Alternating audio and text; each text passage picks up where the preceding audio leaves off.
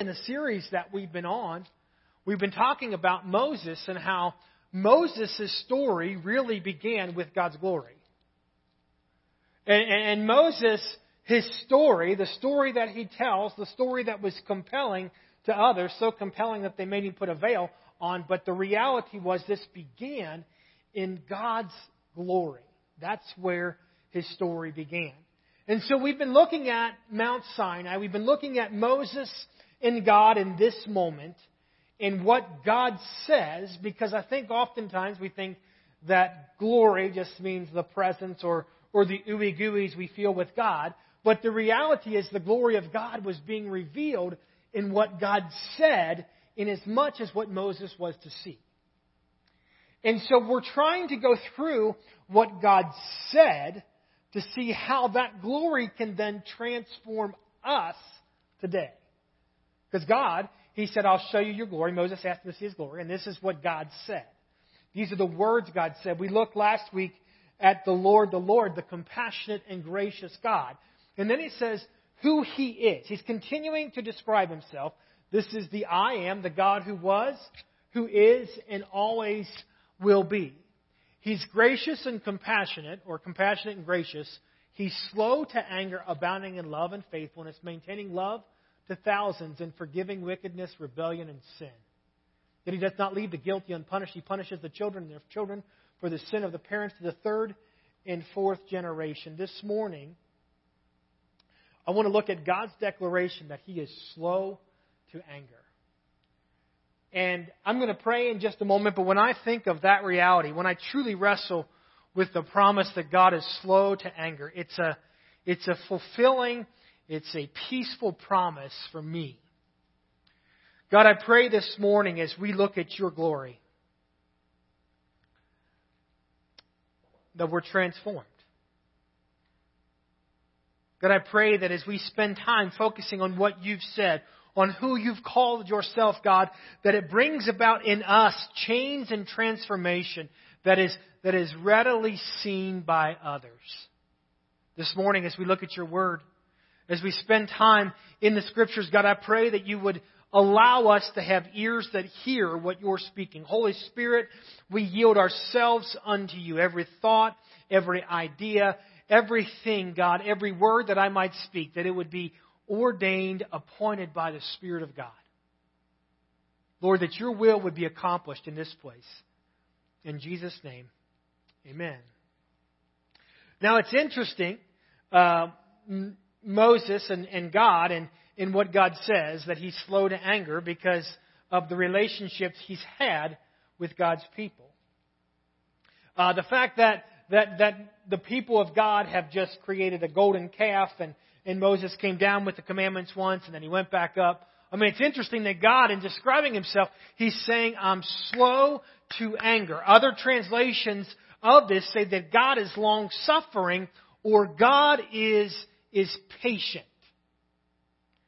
And you talk about a people that God has revealed His patience to.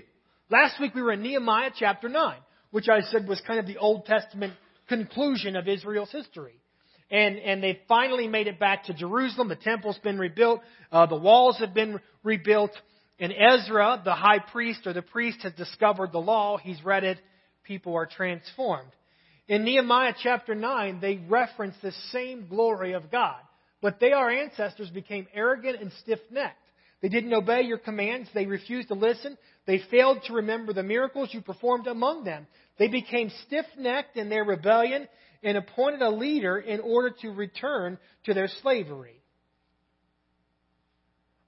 Their history wasn't the greatest history. I mean, look at how they're described. They're a stiff-necked people. They're arrogant. They didn't obey God. They refused to listen. They failed to remember. They became more stiff-necked. They appoint a leader to return to slavery. But you are a forgiving God, gracious and compassionate, slow to anger and abounding in love. Therefore, you did not desert them.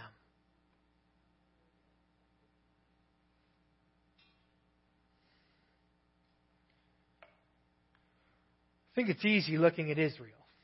We see Israel and they're up here and they're obeying God and everything's good. All of a sudden someone gets a bright idea. They start complaining. or they find a golden calf and they start to worship it, and they end up down here. And then God says, go defeat these people. They listen to God, and they win. And God says, don't fight these people. They don't listen to God, and they get their tails whipped. And so Israel, it seems like, as we watch their history in Scripture, I don't know about you, but I look at them and I'm like, hey, don't fall down this path again. Like, don't keep making the same mistakes time and time again. And don't do that again. You've done that once. You should have learned it from what happened before.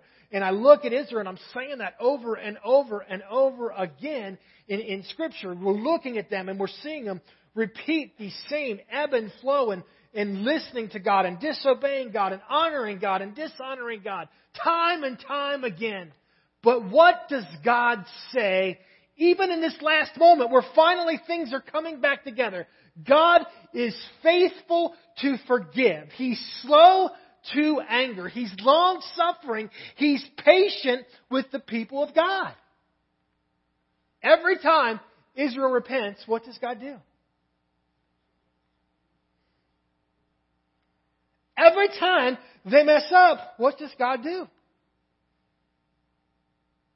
When they repent, when they acknowledge God, He continues to forgive. He's long-suffering with the people of Israel. They're talking about their ancestors and how stiff-necked they were and the mistakes they made. I mean, can you imagine God, when the people of God, I always look at this Exodus that's before the law, they come out of Egypt, and people start to grumble and moan. They want to go back to slavery because they think it's better than the wilderness with God. Yet they seem to follow the same pattern time and time again. But God, who is God, He is long-suffering. He's slow to anger. He's willing to forgive them time and time again. I love the glory of God that's revealed through a God who is slow to anger. A God who is patient. I want to look at a New Testament example of God's patience this morning. And I want to look at the book of 1 Timothy. 1 Timothy, Timothy was a young man who was pastoring in the church, or he was pastoring people in Ephesus. And Timothy wasn't a man who was out there on his own, but he had an incredible mentor. His mentor, the guy that helped him understand how to do this, was Paul. And Paul had an understanding of the church in Ephesus. See, he was there in the book of Acts. We see him meeting with these people.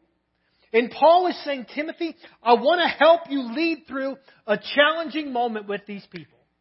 Because much like Israel, the church in Ephesus just continued to seem to make the same mistakes over and over again.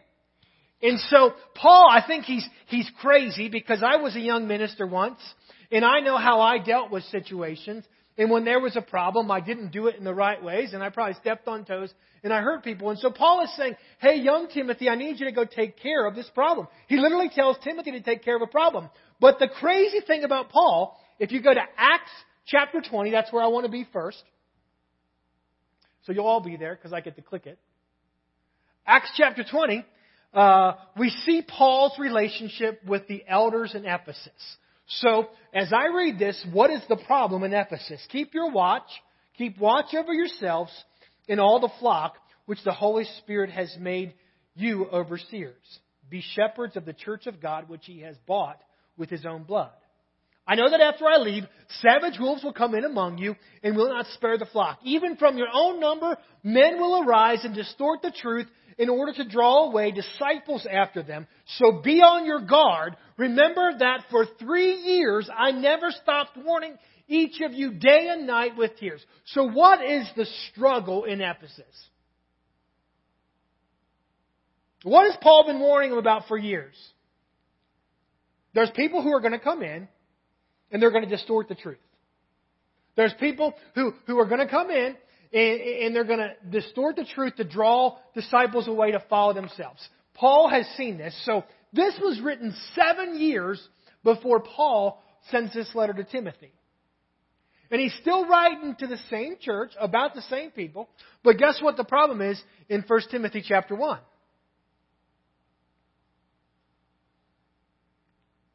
As I urged you, when I went into Macedonia, stay there in Ephesus, so you may command certain people not to teach false doctrines any longer, or to devote themselves to myths and endless genealogies. Such things promote controversial speculations rather than advancing God's work, which is by faith. So what was the problem? Back in Acts chapter 20, you're going to have people who will arise and distort the truth.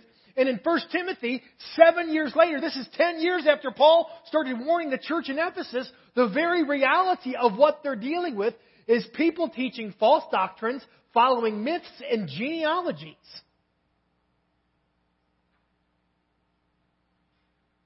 Now, I'll finish this. The goal of this command is love, which comes from a pure heart and a good conscience and a sincere faith. Some have departed from these and turned to meaningless talk.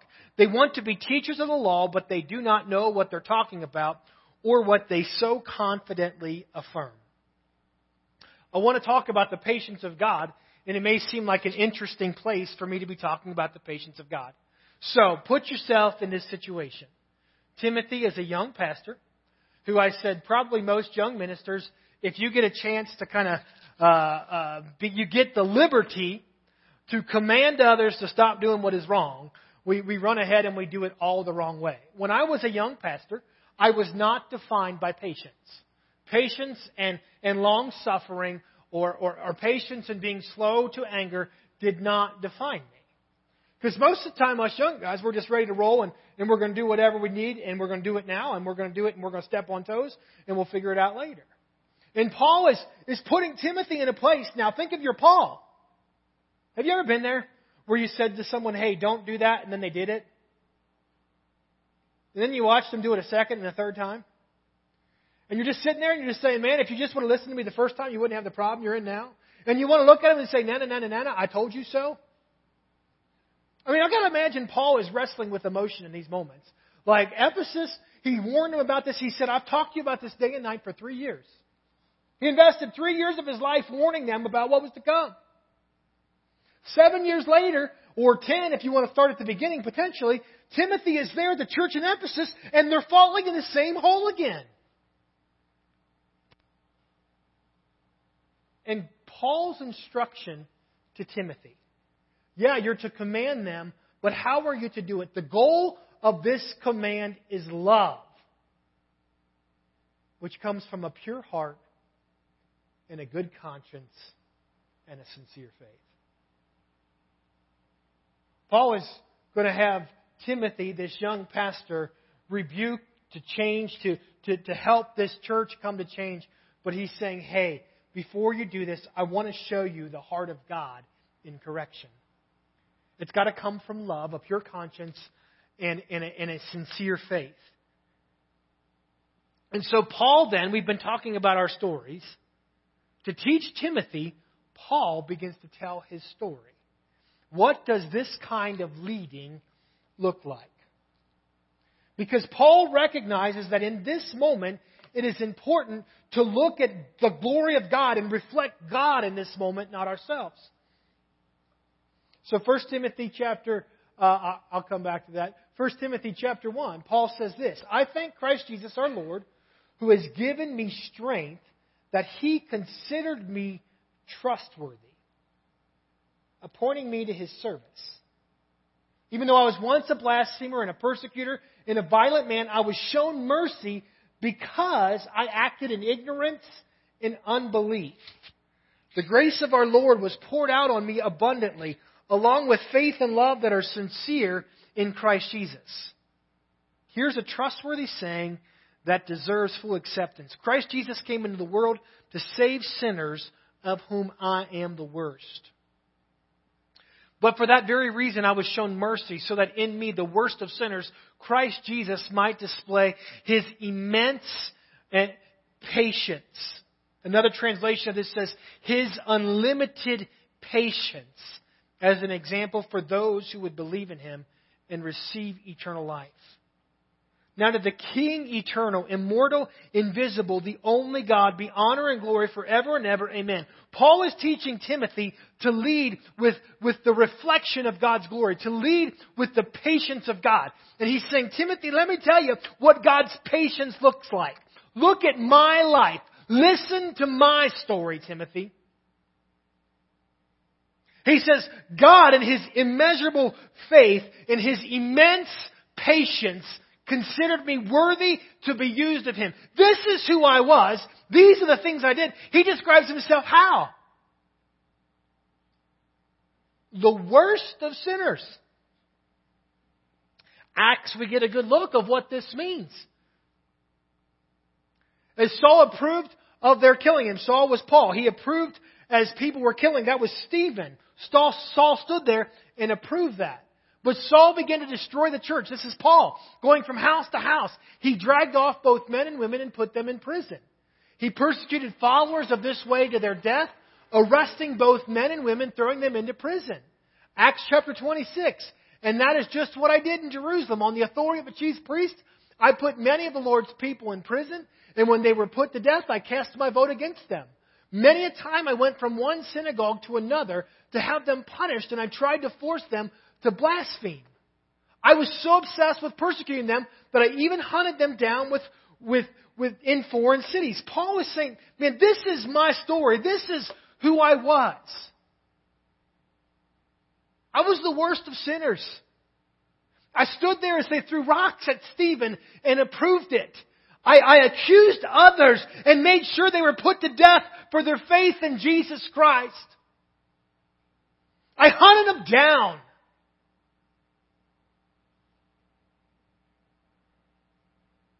Yet God, in His immense patience,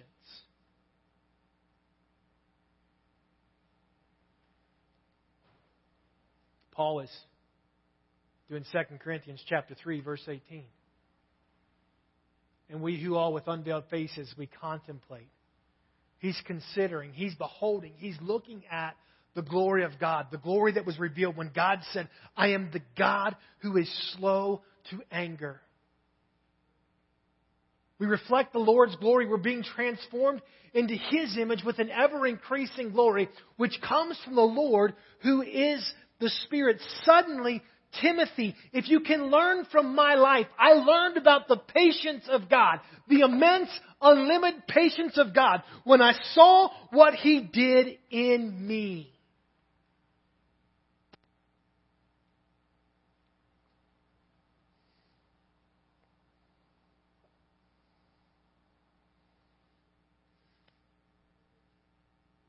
Matthew chapter 18, Peter's talking to God, to Jesus. He says, Lord, how many times shall I forgive my brother or sister who sins against me?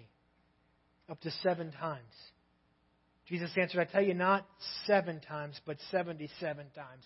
Or other translations say 70 times 7 times. Behold His glory.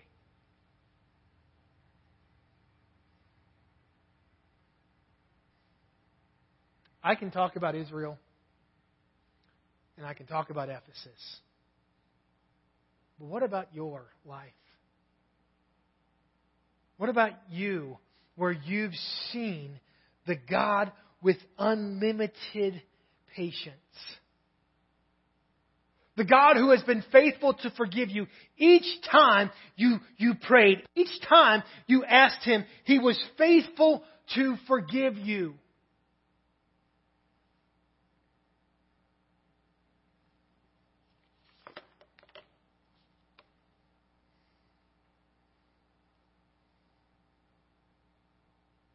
Second Peter chapter 3.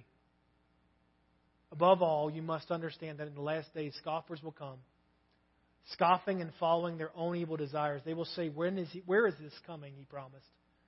Ever since our ancestors died, everything goes on as it has been since the beginning of creation. But they deliberately forget that long ago, by God's word, the heavens came into being and the earth was formed out of the water and by water. By these waters, also the world of that time was deluged and destroyed. By the same word, the present heavens and earth are being reserved for fire, being kept for a day of judgment and destruction of the ungodly. But do not forget this one thing, dear friends. With the Lord, a day is like 1,000 years. And 1,000 years are like the day. The Lord is not slow in keeping His promises. Some understand slowness. Instead, He is patient with you, not wanting any to perish, but everyone to come to repentance. I can't tell you how many times today, this week, I had a conversation. I'll be honest. I said, I'm ready for Jesus to come back. You know, I look and I see all that's going on, and I see the problems and issues with the church and with our country and everything else. And oftentimes I recognize my heart saying, Jesus, are you coming back yet? I mean, I'm ready. Like, this is enough.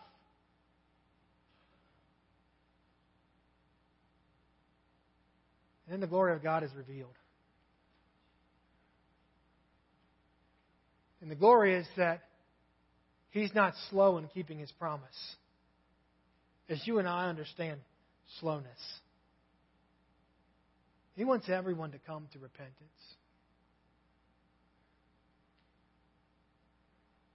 The long suffering of God, the patience of God, the slowness to anger of God, it is compelled by His heart that His children, that His creation would come to repentance.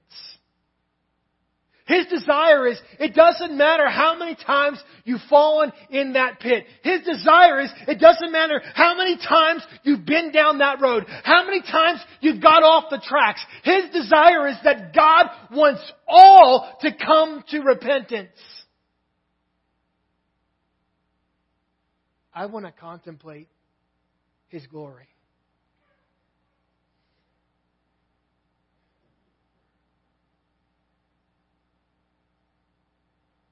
God is slow to anger with me.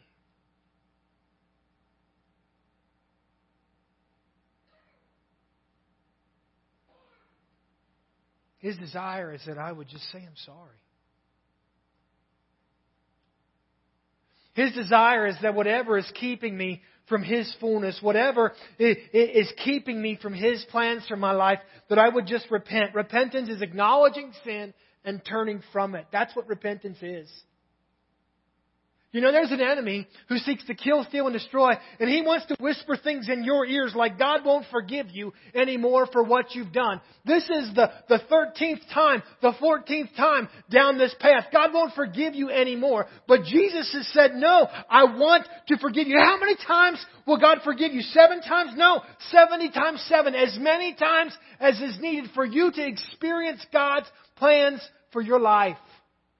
You guys can come forward.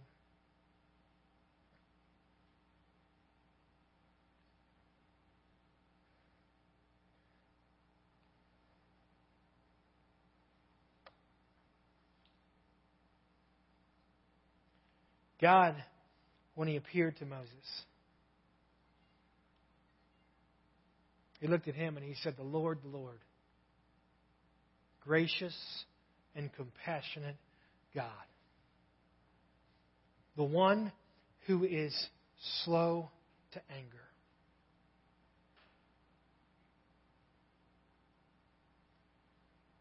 We who with unveiled faces, we contemplate, we behold His glory.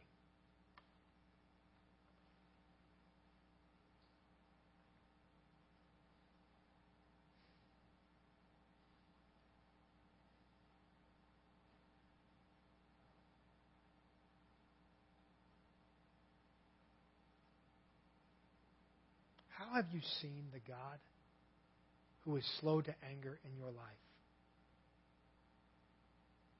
You know your story. Paul knew his story. Paul knew his problems. We know Ephesus' story. We know Israel's story. But what about your story this day? Can you recognize the moments where God has been slow to anger? Maybe you're living in that moment right now. Maybe you acknowledge, much like Israel, there's the ups and downs, and you're in a valley right now. But I want to tell you this morning, God is faithful to forgive. He is the God who is patient. He is the God who has long suffering. And so this morning, all He desires is for a heart of repentance so you can be back on track with Him. He's not going to condemn you. He's not going to laugh at you. He's not going to point fingers at you and say, I told you so. He's going to love you. He's going to carry you. He's going to reveal His love to you.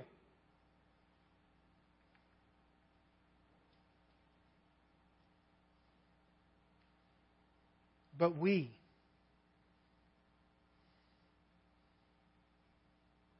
contemplate. God, I pray in this place,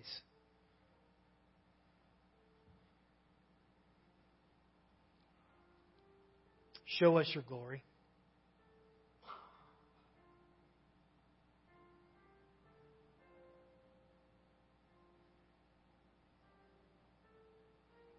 God, we talked about your grace and compassion. This day I want to talk about your patience.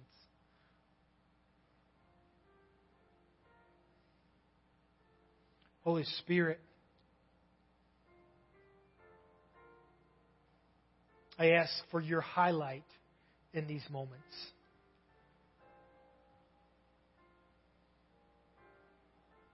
God, I pray that we can recognize the moments where we saw, where we lived, where we experienced the unlimited, the immense patience of God.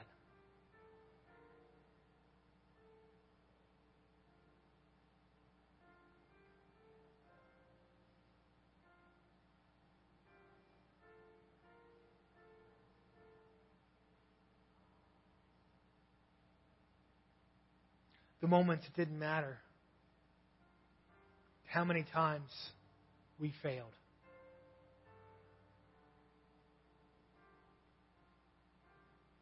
It didn't matter how many times we made the same mistake. It doesn't matter if this morning you're making that same mistake. What matters is that God is slow to anger, and His desire is repentance. His desire is that you would just acknowledge His place in your life and you would experience His plan, His will, His goodness.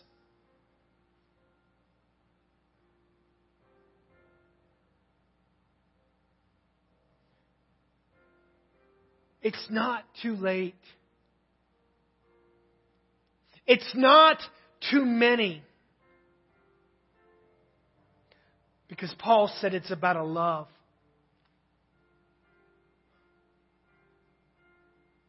A pure love that God has for His children.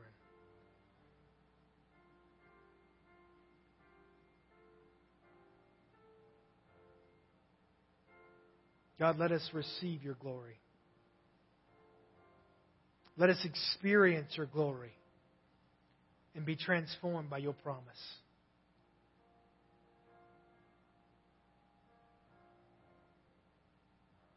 It's in Jesus' name.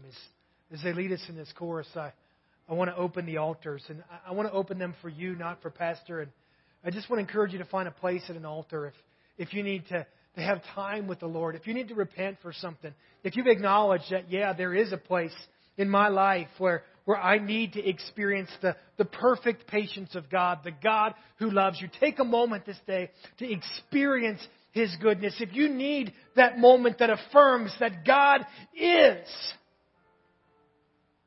if you need to take captive the thought that the enemy placed, that God He just won't forgive you this time, that's a lie. That's not the truth. God, He's slow to anger, long-suffering, patient with my imperfections. The altars are open. And we all who with unveiled faces we contemplate, we behold, we observe, we reflect the Lord's glory.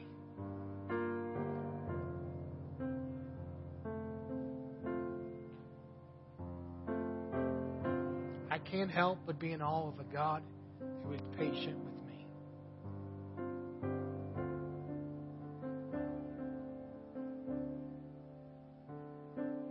I can't help but be transformed when I think about the times that God has been faithful with me, the times that I didn't deserve to continue to serve, the time that I didn't deserve the honor to be called pastor, husband, father, or friend. But God, But God, He is slow to anger. He's patient, just waiting for me to say, God, I need you. Just waiting for me to say, God, I'm sorry. And every time, He's faithful to forgive.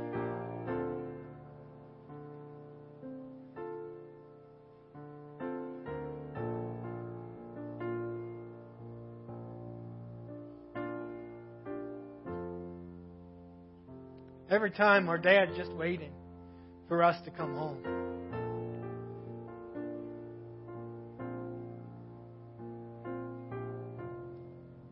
Just wanting to show us how much He loves us. Contemplate His glory. Consider His name. Be transformed by your story. The Lord bless you and keep you. May He make His face shine upon you, be gracious to you. May He turn His face toward you and grant you His peace. And may you know a God who is patient, long-suffering, and slow to anger. Amen. Be blessed.